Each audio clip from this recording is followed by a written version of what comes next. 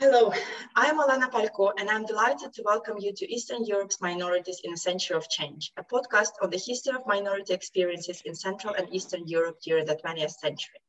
This series is part of the Institute of Historical Research Centennial Commemoration, Our Century, Looking Back, Thinking Forward, and has been organized by the BASIS Study Group for Minority History. It was made possible through the help and support of the British Association of Slavonic and East European Studies and the Stanley Burton Center for Holocaust and Genocide Studies at the University of Leicester. The study group is a forum devoted to researching minorities in the national and regional histories of Central, Eastern, and Southeast Europe and promoting closer scholarly collaborations. For more information, please visit our website at studygroupforminorityhistory.com. On this episode, Michal Frankl at Masaryk Institute at the Czech Academy of Sciences speaks to Matthew Frank at University of Leeds about the history of international population transfers, migration, and refugees in Eastern Europe. Thank you, Olena, for this introduction. And it's a real pleasure to be here with you, albeit only virtually today, especially because the topic for today connects very nicely to my research project called The Unlikely Refuge, with a question mark. It's an European Research Council funded project which tries to look anew at the history of refugees in Central and Eastern Europe, and tries to examine this space as a place where refugees not only left, but where they also searched for protection. And we could hardly have a better guest for speaking about refugees, migration, and population transfer than Matthew Frank, the University of Leeds. I think much of our discussion today will be centered around his recent book, Making Minorities History. However, before we do that, Matthew, welcome to the podcast. And it would be great if you could start by telling us a little bit about how you got towards researching the rather darker stories of European history of the 20th century. Thanks, Michal, and thanks, Elena, as well. And I'm delighted to take part in this podcast, and thanks for inviting me. So to say a little bit about how I came to focus on 20th century population transfers in Europe. So I'm originally from London, which is where I did my my undergraduate studies at the School of Slavonic and East European Studies, SEAS, in the early 1990s, which is also where and when I suppose, with hindsight, I developed an interest in this topic. That was a time, of course, of profound change in what we still unquestioningly and unreflectively called Eastern Europe, and the darker side of which, of course, were the tragic developments in what was Yugoslavia at that time. And I was fortunate enough at SEAS to have the opportunity to study these contemporary international developments in the region alongside its history. And then after spells living and working in Russia and Germany, I returned to the UK for postgraduate studies at St Anthony's College, Oxford, to work on the expulsion of the Germans from East Central Europe at the end of the Second World War, a subject that had received and was once again receiving a lot of attention in Germany at the time, in the 90s, but much less so in the Anglosphere, though this was already beginning to change. And my focus in my postgraduate studies was on the international dimensions of this topic, drawing primarily on a wide range of British sources. And in that project, my aim was to show why the British came to regard the forcible removal of German minorities as a necessity, and also to explain how and why the British public and officials responded as they did once mass expulsion became a reality in 1945. And at the heart of the study and its explanation of British actions was this concept of population transfer. Yeah, this idea that a minority could and should, in the interests of international peace and on the basis of an interstate treaty, could be removed from its country of residence and resettled in its ethnic homeland. And what I wanted to show, and what I did show in that project, was that while most British observers accepted the principle of population transfer, most were consistently uneasy with the results of putting this into practice. And Expelling the Germans, which was the book that resulted from this research, was basically about this clash of principle and practice over population transfer.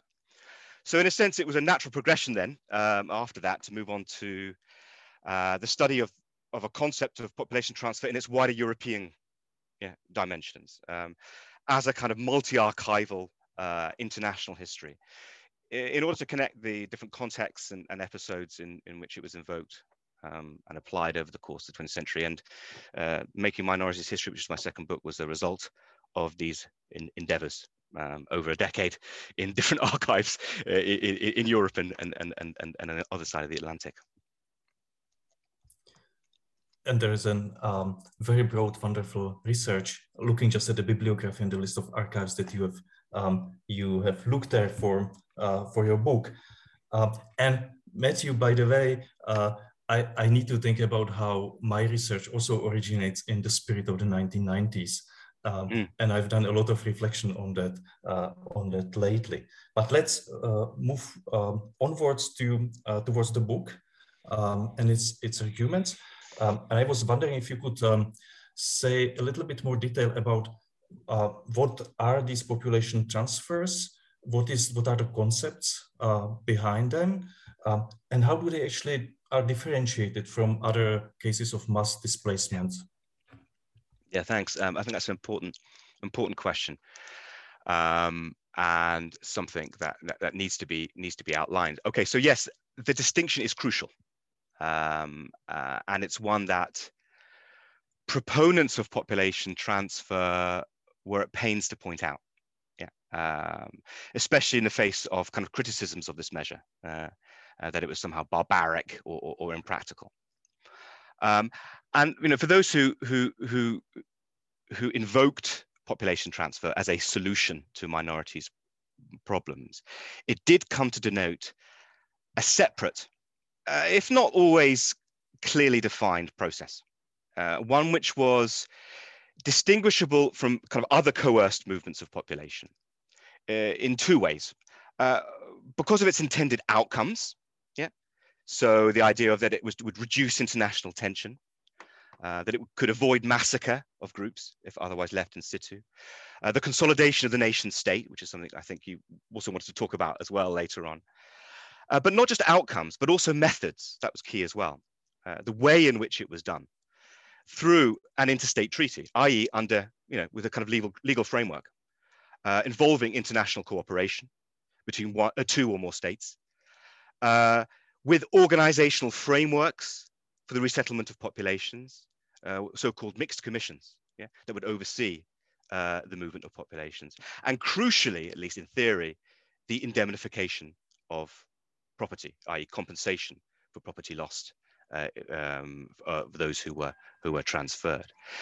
And to a great extent, the terminology that's applied reflected this conceptual distinctiveness. Ideas of transfer, transference, transplant, transplantation, all of them kind of seemingly value-free words which imply a thought process, based upon a notion of this being a rational transaction, free of conflict, clean and bloodless. Now, of course, I probably don't need to point out that it looked a lot different in practice, but that is very much the concept of it that makes this idea, which, under any other circumstances would seem to be deeply illiberal, to be permissible, once it's thought of in those terms. And reading your book, there's this process of, what I found very fascinating is this process of normalization of the concept of population transfer, something which was inconceivable, then it was considered possible, and finally it was normalized. I was wondering, could you perhaps add some? I also felt that there continued to be a certain unease, that those who were involved understood that this is a risky, very complex endeavor. And I was wondering if you would like to add some examples of how the actors in these population transfers themselves came to terms with the population transfer. Do you mean those who were involved in, to put it crudely, selling the idea and for instance, propagating? be it diplomats or be it, for instance, Mm-hmm. humanitarians who were involved. I understand this was not always an easy process. Okay, there's a question here of where it's done. Yeah, so question of where it's permissible, and certain parts of Europe that it's permissible and other parts that it isn't. When it's done, and who it's done by. I think initially, at least, within the context of the Near East, or the Aegean littoral in late 22-23, which results, the Greek refugee crisis of late 22, following the collapse of Greek expansionist advances into Anatolia, the collapse of the Greek military and the flight of large numbers of Greeks. The thinking there was that population exchange, or the compulsory exchange of population, though really it was primarily a forced transfer of Muslims from Greek to make way for Orthodox Christians from Anatolia. It was seen as the best of a host of bad options that were there. Yeah. And it was better than the alternative, which was extermination. So this is a point that that's worth making here. That often, and this is something that when we talked about areas that we might discuss today, this relationship between minority protection, and population transfer. To some extent, you can see population transfer as a form of a way of protecting minorities, particularly when, if they are left where they are, they're facing, or the prospect of facing, extermination, or deportation to an uncertain fate. So in that sense, population transfer in that context can be framed as a humanitarian protective measure, because by removing them, you are taking them to a place of safety, and avoiding a worse fate. And in that sense, it can be therefore presented as a positive measure, at least in contrast to the alternatives. And in this sense, I think it also feeds in the current and recent discussions about humanitarianism and its entanglements with global politics, with colonialism and post-colonial situations, and just complicating the history of humanitarians who are no longer just heroes who provide aid to those who are needy. And I was fascinated by your description of how Nansen, who figures prominently in every history of humanitarianism and every history of refugee protection, how he was involved in the negotiations of the first population transfers, but also how he was brought in a very difficult position. So perhaps it would be interesting to connect this to current studies about humanitarianism. Yeah, it would. And I don't know. I mean, if you have, I don't know whether we have a figure, as prominent, given how crowded the humanitarian landscape is today compared to the early 1920s, and how developed that's become on so many different levels. Whether there is a figure who would have had that prominence at the time, or at least, I mean, the danger with someone like Nansen is the extent to which that is a result of the kind of narratives that spun up around him afterwards, in terms of his prominence and how instrumental he was. And he's a very important part of the story that is then told about what's done in the Near East. And then the story that the League tells, of its early exploits and its successes. But at the time, Nansen's contribution to outcomes in the Near East in late 22-23 were rather minimal, actually. He was useful on a number of different levels for starting to maybe getting things moving in terms of discussions on a specific issue and concentrating minds on it. But this idea that he, as a lot of the hagiography around his, humanitarian refugee work single-handedly, like some Norwegian Hercules, held up the burden of, the suffering of the Greek refugees and the other dispossessed of Europe, is a stuff of, interwar hero fantasies, and doesn't necessarily reflect the realities of the type of political work that was being done there. But what it does show, and I think absolutely, Michal, you put your finger on it there, and it'd be interesting actually in your own work, and particularly contemporaneously as well, looking at this intersection of politics and humanitarianism. Just a reminder that these are not binaries. Yeah, politics and humanitarian coexist. They are of the same. And we need to see them as being interconnected and entangled. And Nansen's a very early example of that.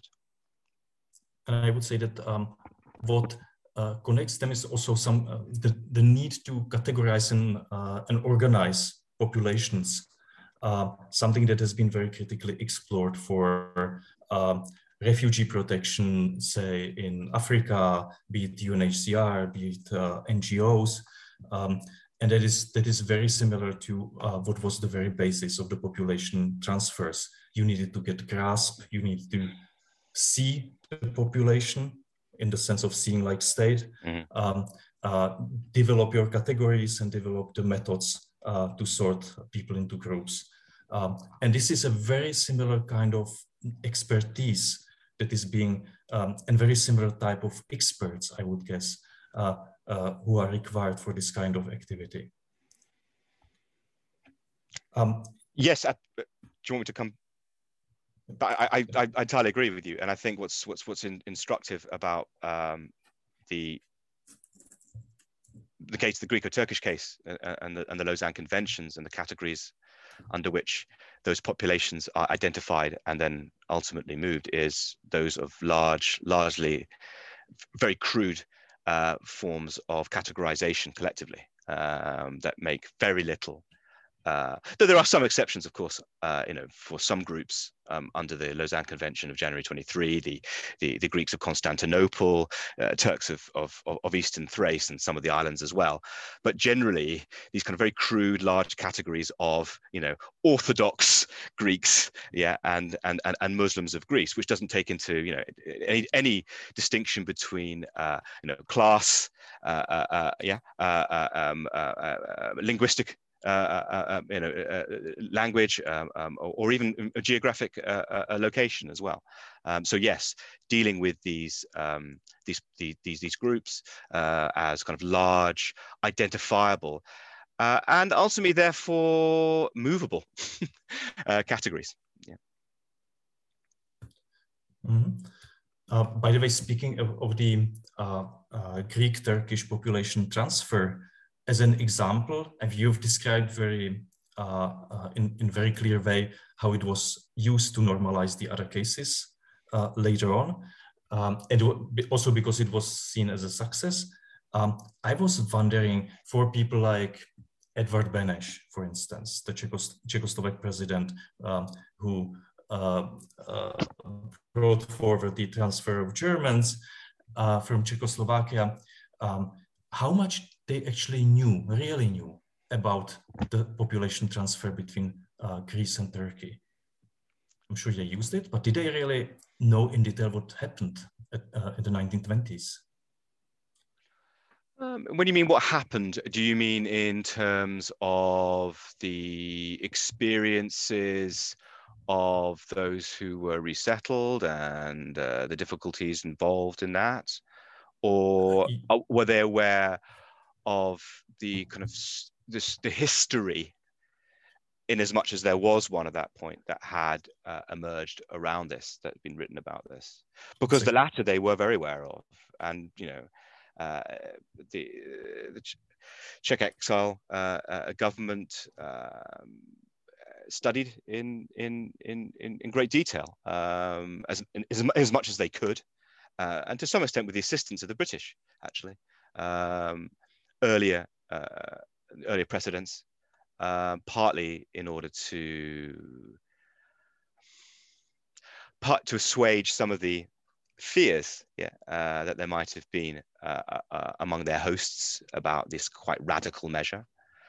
And there they looked into as much detail as they possibly could, but they were more primarily interested in the political benefits that that brought. All right. And in that sense, the big success story emerging from the Greco-Turkish exchange was, of course, Greco-Turkish reconciliation by 1930. And so there was always the caveat in any of these kind of success story narratives around the Greco-Turkish exchange that, yes, as a consequences of this, it was a tough measure, and it was very difficult for the people involved, etc. But look at Greece and Turkey, 100 years of rivalry, successive wars, regional and, you could argue, continental instability as a consequence, and now they are allies, and making a direct connection between the two of those, removing their respective minority populations and the temptation to intervene in each other's affairs, and therefore a pretext for expansion and war. And that was held up as that example. So I think there's very much a focus on the political outcomes, and that therefore this could somehow be replicated in Central Europe, perhaps. Because initially this was not a Central European solution. This was a Southeast, this was for the other Europe. But to kind of bring this idea into Central Europe. But of course it wasn't Beneš that brought this idea into Central Europe, it was Adolf Hitler. Right, okay. With the Heimansreich transfers and agreements that Berlin signed with all of its allies between 1939 and 1941. And in that, the Greco-Turkish exchange, not so much by the Germans, but the Italians, when they signed the agreement over South Tyrol, that was invoked, saying, look, what's wrong with this? The so-called liberal democracies have engaged in this type of, interstate agreement to kind of resolve minority problems in this part of Europe, and we're just doing it here as well. So in that sense, it's not just Edvard Beneš. I mean, very much the story in the past was very much this idea of kind of, nasty Beneš introducing this idea into Central Europe. Not at all. Actually, very much so. There's a direct continuity between what happened in Southeastern Europe in 1922 and 23 and what then happens in Central Europe under Nazi and Soviet as well, of course, because they signed a number of different agreements with Berlin in 1939, 1940 in order to kind of shore up their non-aggression pact and alliance. Again, invoking this idea of, population transfers make good neighbors. Look at Greek and Turkey. Look at the Soviet Union and Nazi Germany. Who were, we conveniently forget, allies, essentially between 1939 and 1941. So that idea was already there in many ways, which of course made it for Beneš very easy, or much easier, to convince his British hosts and the other powers to apply this measure more extensively post-Second World War to the bad minority par excellence, the Sudeten Germans. If any minority needed to be, eliminated, it was Sudeten Germans. It is of course interesting that, in contrast to current discussions in the public space, but also the scholarly discussions in which migration is typically a threat to the nation state, it problematizes the borders. It's an issue for welfare. It's a nightmare for citizenship. It features big in political conflicts. It just questions the very stability of the nation state in the imagination that we have. And the population transfers that you describe, in that moving people around has a completely different function. It is imagined as something which will stabilize the nation states, and perhaps, as much as we perhaps disagree with transferring people, it might have stabilized these nation states that were in some kind of process of construction. And as you spoke, I was also thinking that one set of events that could be added to this lineage are the option treaties, especially in post-Habsburg, but also post-Tsarist Russian space, in which war, large groups of population were voluntarily were allowed to resettle to their nation state across the border, and even move some property. These were also very elaborate international arrangements. But I was wondering, you know, this notion that migration actually stabilizes the nation state is, I think, a very interesting result of your research. Yeah, I mean, does it stabilize it? I don't know. I mean, there's a lot of research has been done on Greece and the long-term impact of the resettlement of large, particularly urban populations, and the way in which that contributed to Greece's long-term economic and political instability. I don't know. I think what we should do when we're studying population transfer is to, I suppose, understand the era on its own terms. I think from the perspective of the mid-century, given what was going on, what had been experimented with, what the alternatives were, yeah, and the kind of states that had emerged from the collapse of 4 dynastic empires in East Central Europe, yeah, the notion of homogeneity, based on whether it be on, you know, language, religion, ethnicity, or a combination of all of those, seemed an attractive proposition, yeah, because of this sense that the states, or those states that had emerged from the post-World War settlement with conflicting nationalities within it, of which nationalities then became minorities, were fundamentally unstable, and that they had been the pretext for outside intervention by larger powers, and were therefore a source of not just regional, but of continental and ultimately global insecurity. And this idea, and particularly by the late 1930s, when we have this persistent notion, and you can't escape it anywhere, of the minorities problem, the problematizing of minorities, and this direct connection between minorities and war. Yeah, and that is very much the case. And you see that road to war, you know, the pretext for German intervention in both Czechoslovakia and then in Poland was that of German minorities. Yeah, so there's a connection between the two of those, and to make those states viable, if they were to be recreated, then they had to be recreated in a way that avoided a lot of the problems of the interwar period.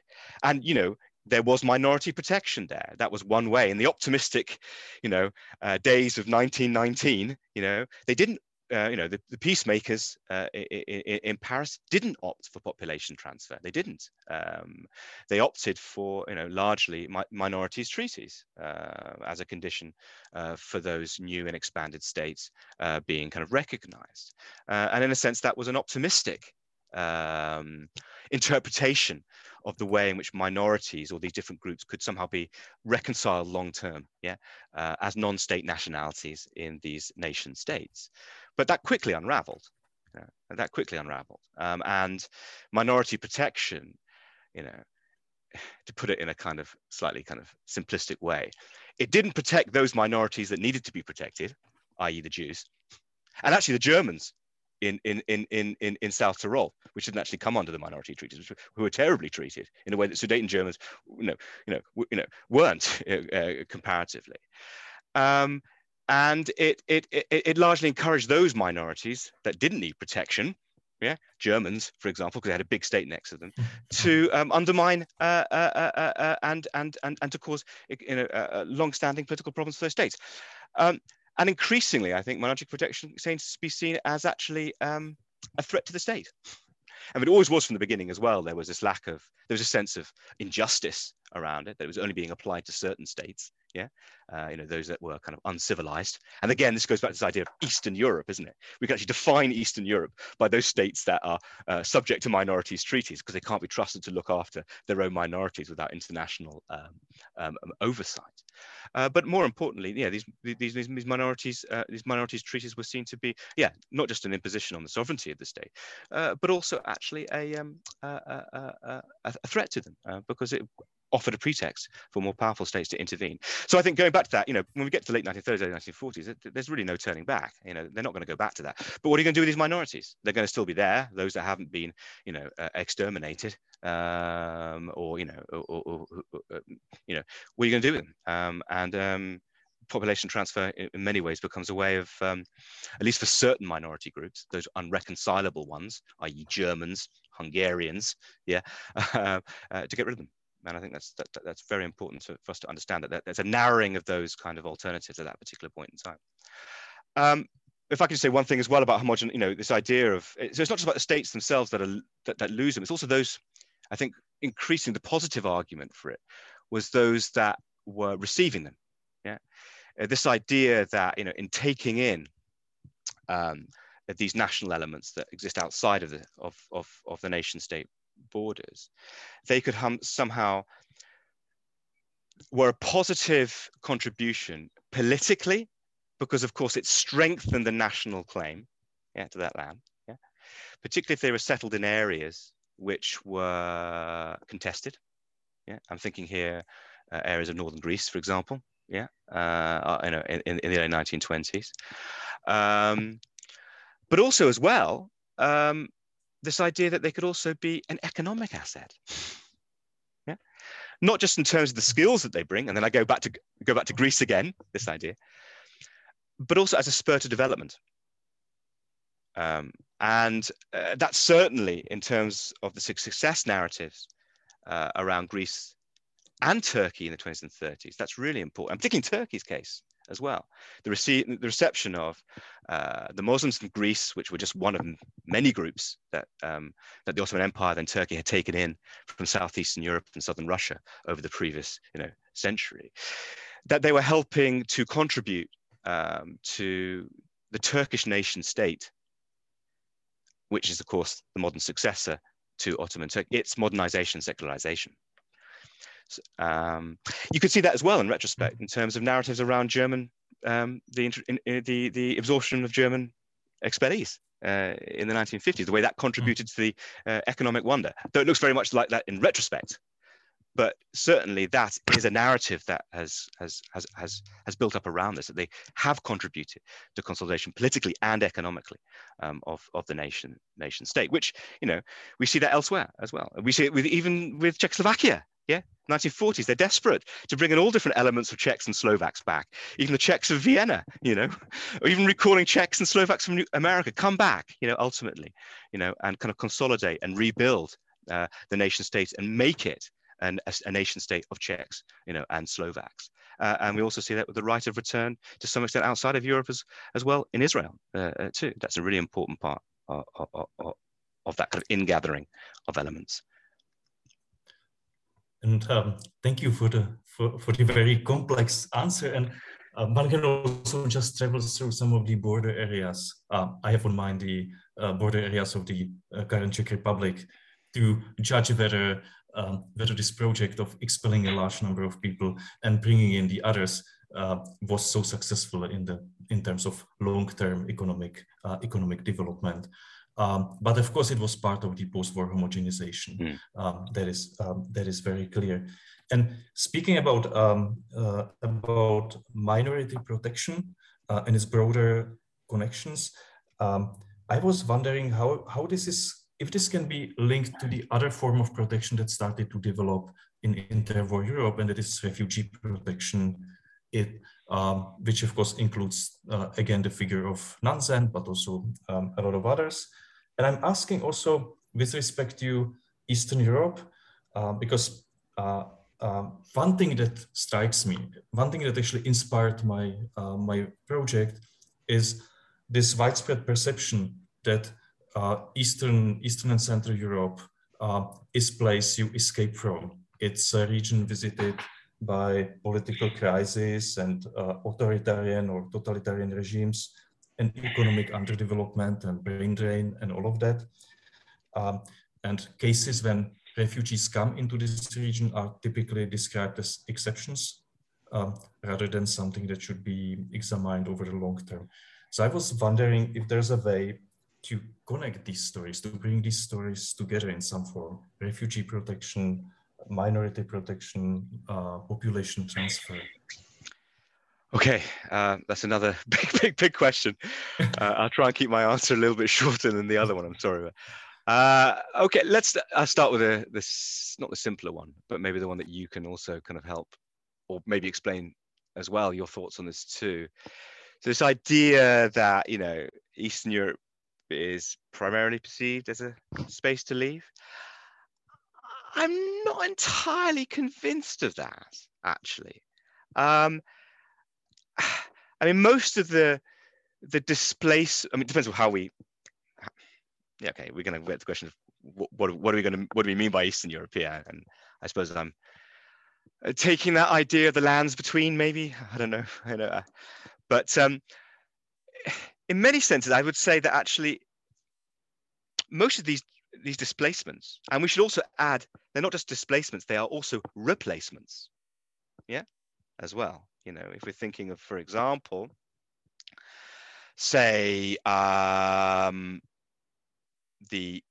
we've got the case of the Greco-Turkish exchange, for example. People aren't going very far if you still, just it's crossing the Aegean, to kind of use the term of René Hirsch's book.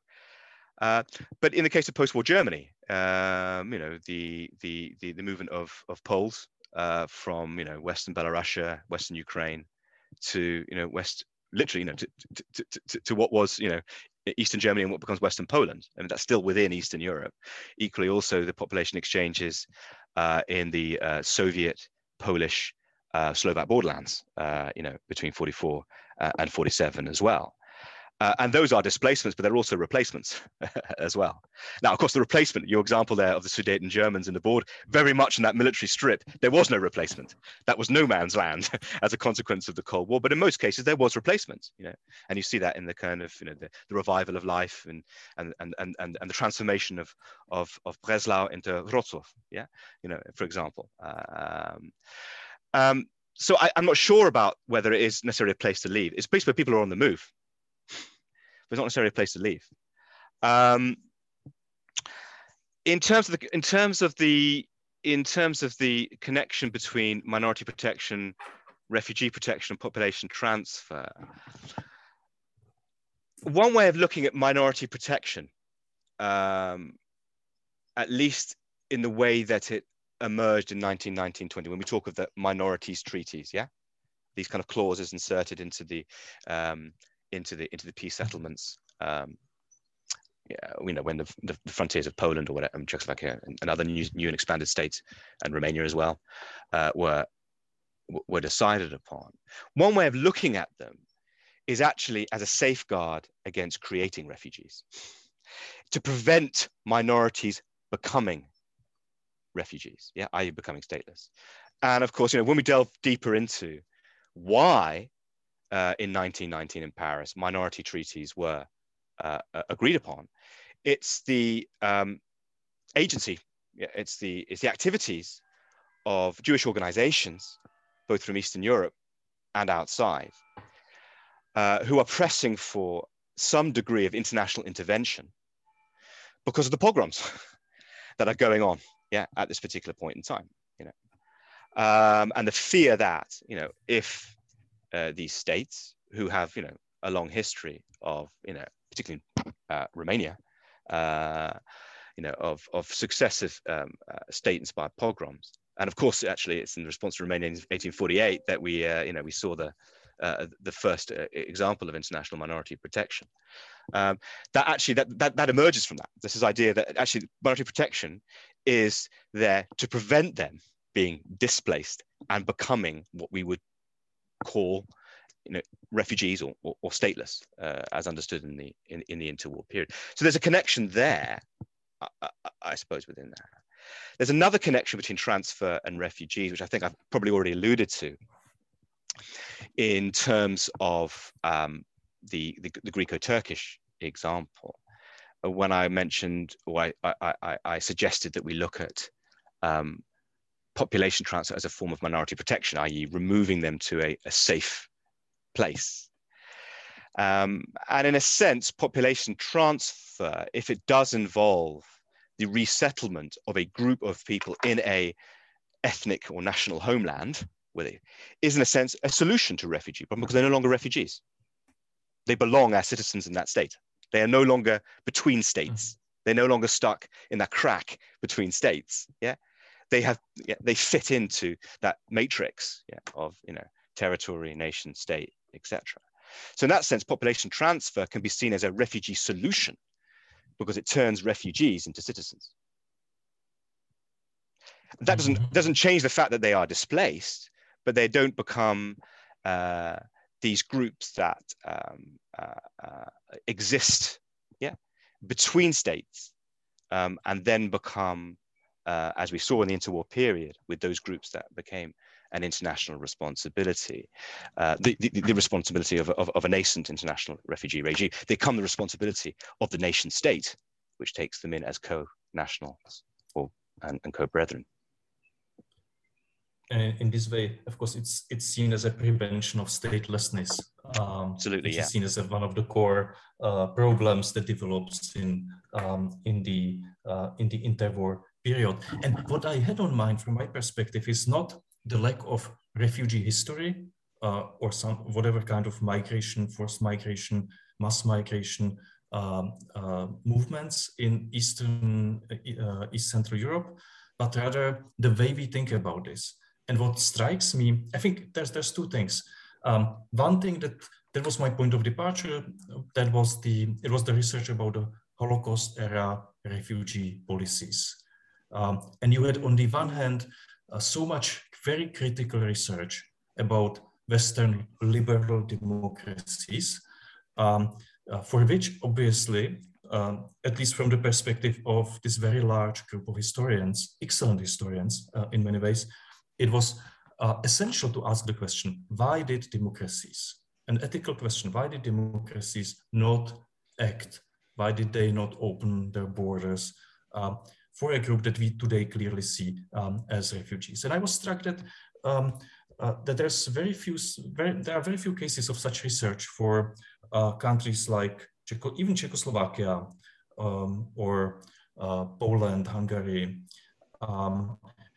And that was, I think, the original point of departure for me, to try to look at what you also hinted, how we imagine Eastern Europe in quotation marks.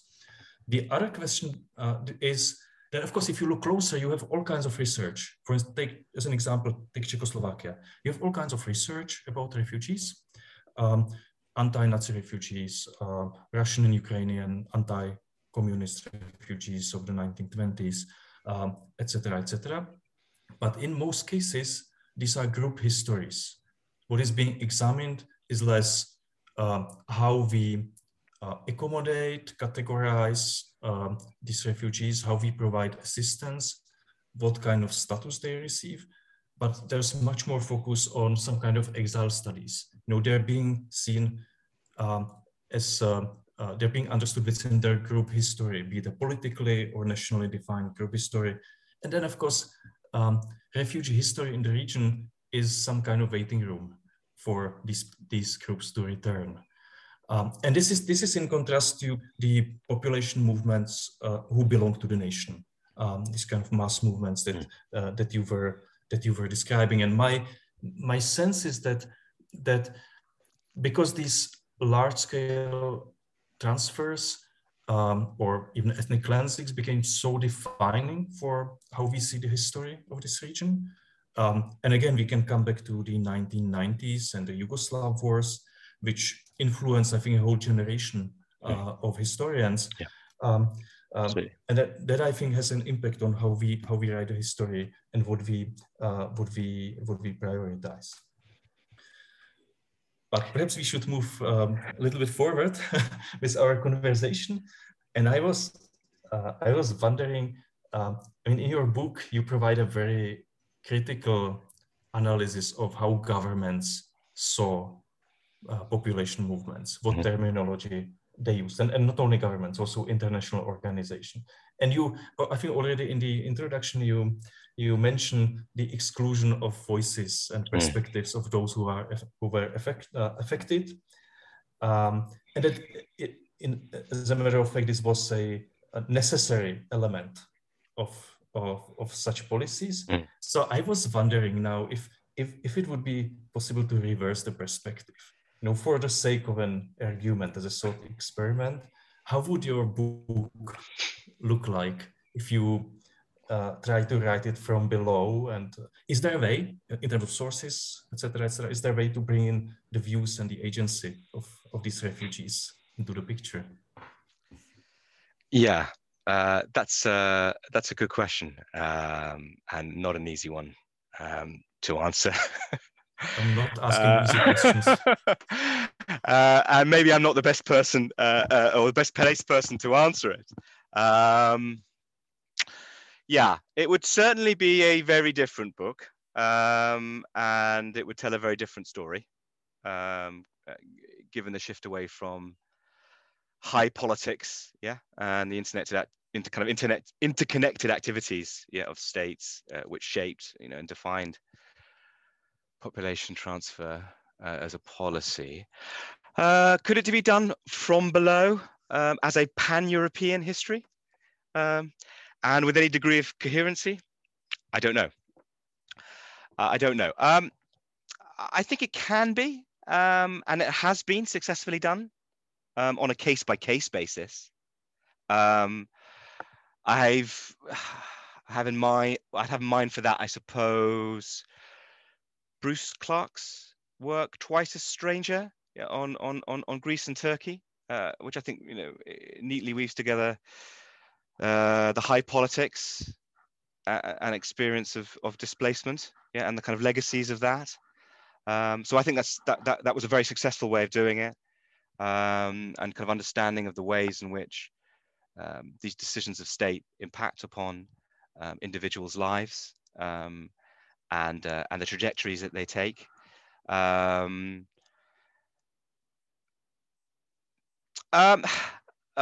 might dodge the question by answering it differently, and just maybe to latch onto this idea of bringing in the views and agency of refugees. I mean, to some extent, the views and agency of the displaced, or at least a select elite group of them, they were actually reflected in discussions around population in the mid-century, and I cover some of them in the book. And I'm referring here, I suppose, primarily to the input the Jewish emigres from Eastern Europe, mainly US-based, had on researching, writing, and in some cases proselytizing for mass population transfer during World War II.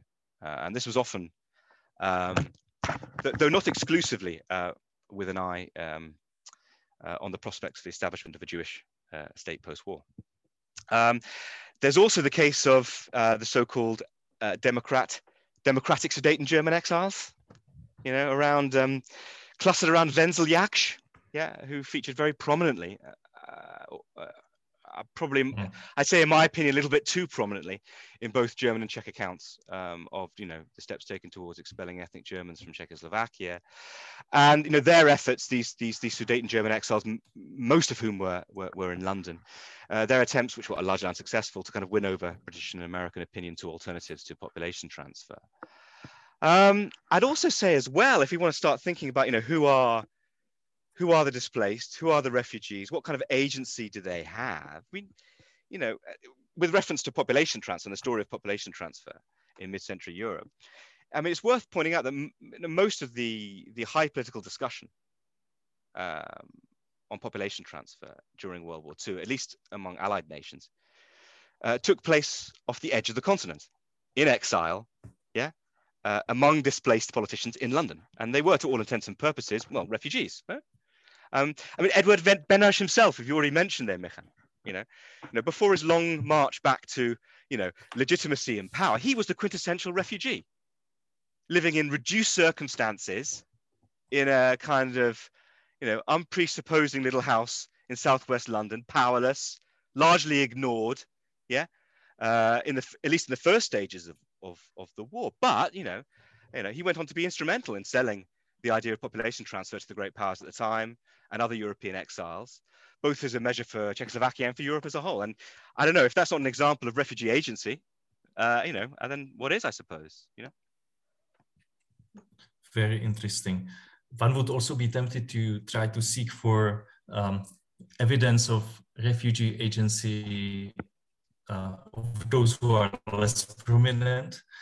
But perhaps I should add that I've recently tried to look at the studies about refugees into Czechoslovakia, written by historians mostly. And fascinated by is that you can divide almost all of them into two types of narrative, which I started to call scripts.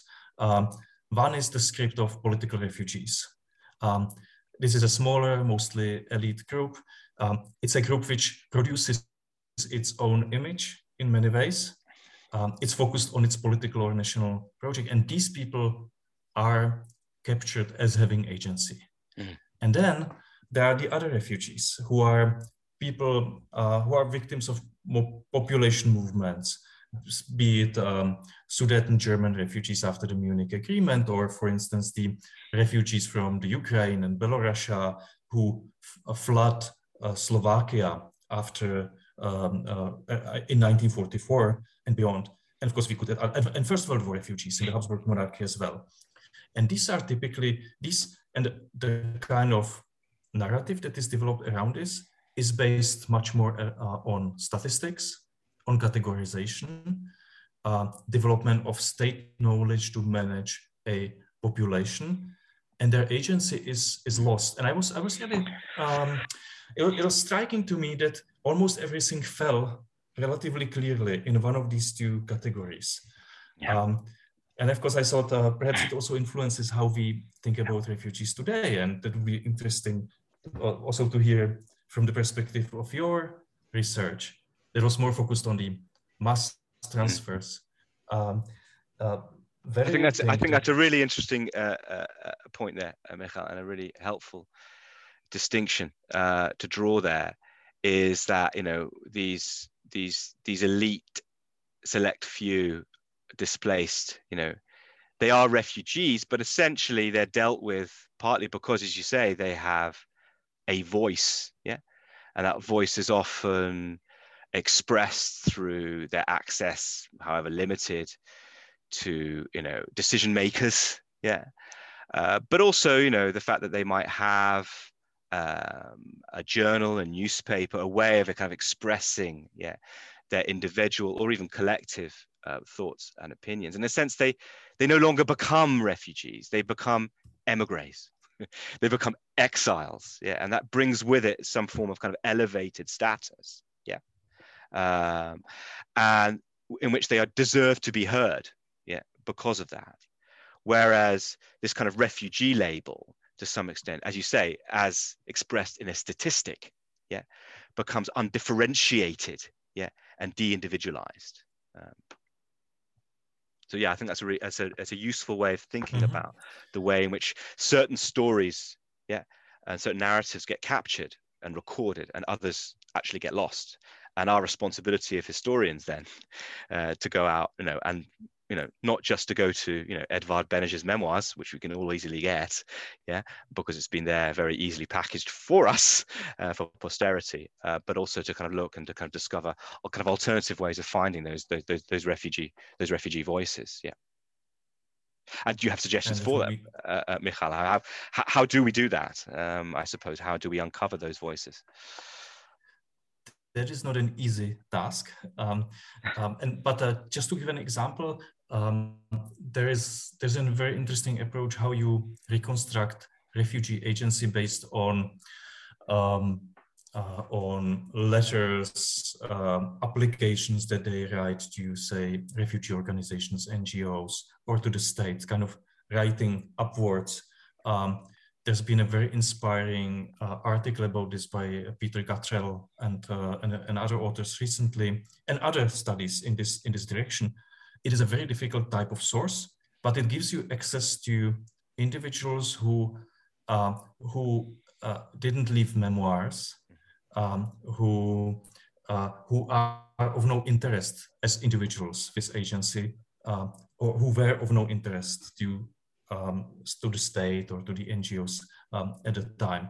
And of course, this is methodologically very difficult because this is written material such as appeals against expulsion, appeals that relate to citizenship, appeals for assistance. It is of course a material that in which the refugees are always in conversation with the state, and they draw a certain picture of themselves, and it's a discourse of loyalty is always there. But on the other hand, reading them critically and comparing them, reading them next to each other, I think can be really enriching. So just as one possibility of where to search for. Other than this, of course, it's very complicated. I once was trying to search the large archives of oral history interviews for the Holocaust for Jewish refugees in the First World War. Because a lot of these people who were interviewed in the 1990s had this experience, but there are very few such interviews, and the sections are very short. There's not much you can find there. But let's move a little bit forward. I was just thinking whether you, if we can think of influence of these histories on how refugees are discussed today in Eastern Europe. Of course, Eastern Europe is not always a friendly region for refugees today. The anti-refugee campaigns might have been stronger. Populist politics around migration might be worse than in other parts of Europe. So I was just wondering if the history of population transfers influences thinking about refugees. So for instance, if I should give an example, whether population transfer as a movement of people which is actually organized cannot feed into these ideas of great replacement, the conspiracy theories around migration. Okay, another really big big question. Yes, probably it does.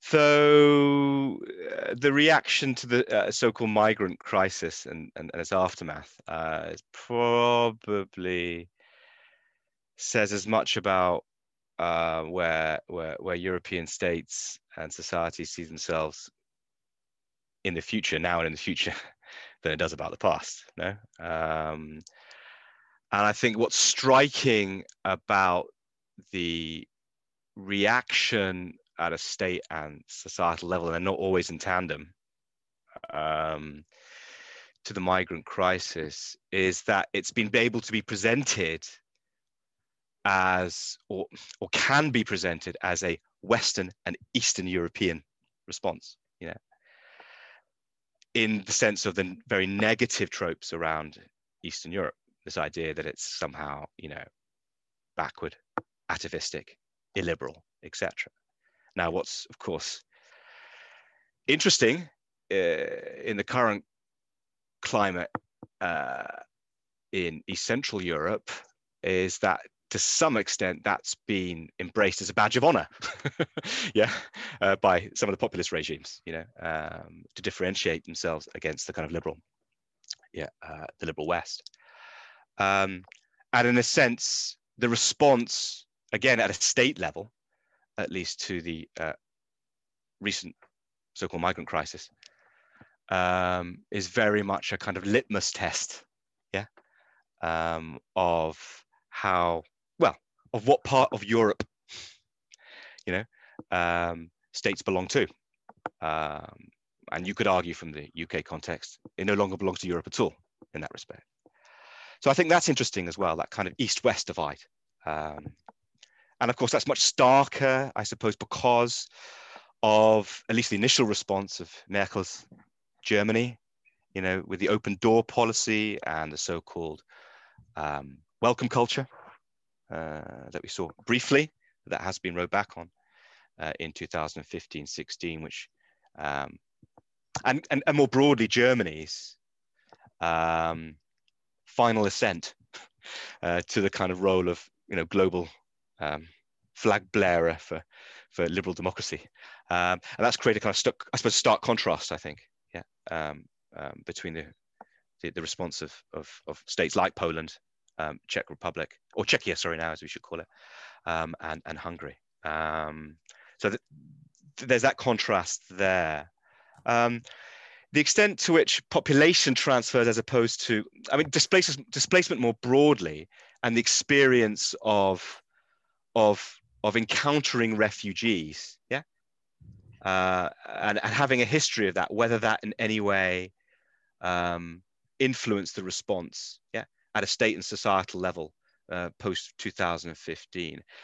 I think there's some claims. You can see that Germany's relatively generous response, is somehow explained by its long history, of taking in refugees and migrants, expellees in the 40s, refugees from GDR in the 50s, guest workers in the 60s, former Bosnians and late resettlers in the 1990s.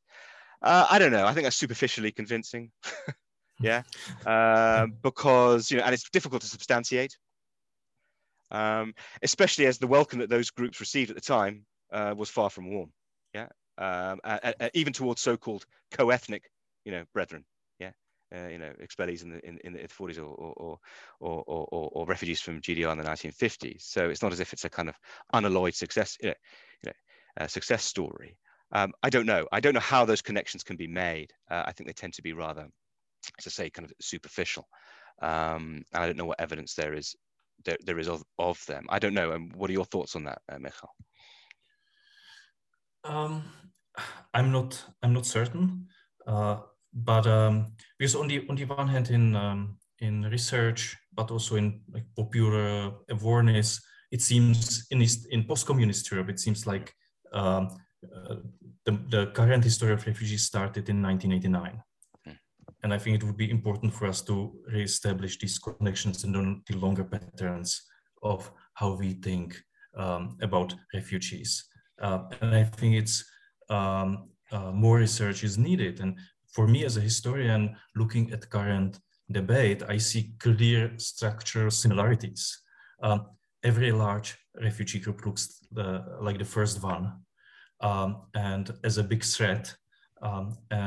And there are obvious similarities, especially less to possible solutions or approaches to refugees, but rather similarities in terms of reactions, in terms of anti-refugee discourses. And I think it all shows that the topic that we discussed today is of much concern, I think, to current scholarly, but also popular debate. And we could talk for hours about it, but we don't have that much time. So I was wondering, before we finish, if you could guide us to other resources. What should we look at? What should we read about this fascinating topic? Okay, well, I'm not going to recommend you a book or an article. That would be too obvious, and you probably already read too many of them already. So here's a suggestion. I can't read out a URL, but we can post it up afterwards, I think. So type in Documentation Center Berlin in the search engine, and this will bring up the website of the new Documentation Center for Flight Expulsion and Reconciliation, which is just opened in Berlin. It was opened by Merkel, I think, on the 21st of June, just south of Potsdamer Platz. And the Documentation Center, and I quote from it, aims to provide information about the causes, dimensions, and consequences of displacement, expulsion, and forced migration in 20th century Europe and beyond. The main focus is on the displacement and expulsion of Germans at the end of the Second World War, which was initiated by Germany. It offers exhibitions, a library, testimony, archive tours, and workshops, events, a shop, and a restaurant. So this documentation center, and you'll find out very quickly about it when you read it, is the result of what is now almost a 2-decade-long tussle about how to commemorate and represent the expulsion of Germans in post-unification Germany. And it can trace its origins way back, actually, to a proposal by the main German expellee organization in the early 2000s for a center against expulsions. And this caused a controversy not only within Germany, but beyond in Poland. Anyway, this is a federally funded, federally mandated institution.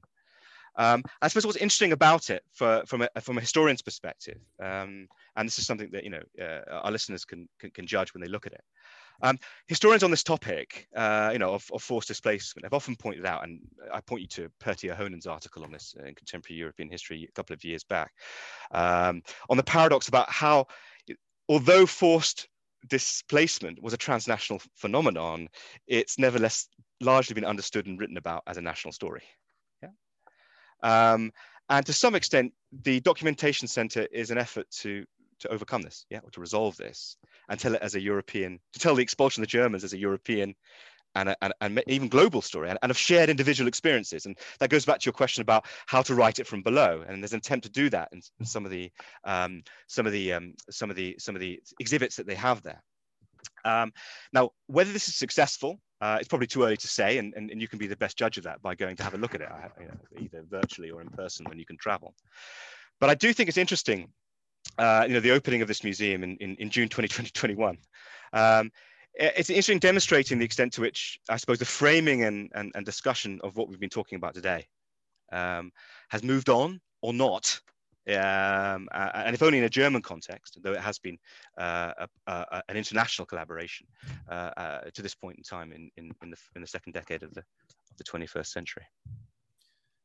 Thank you for pointing this out, and I'm looking forward to see this controversial project, its result in person.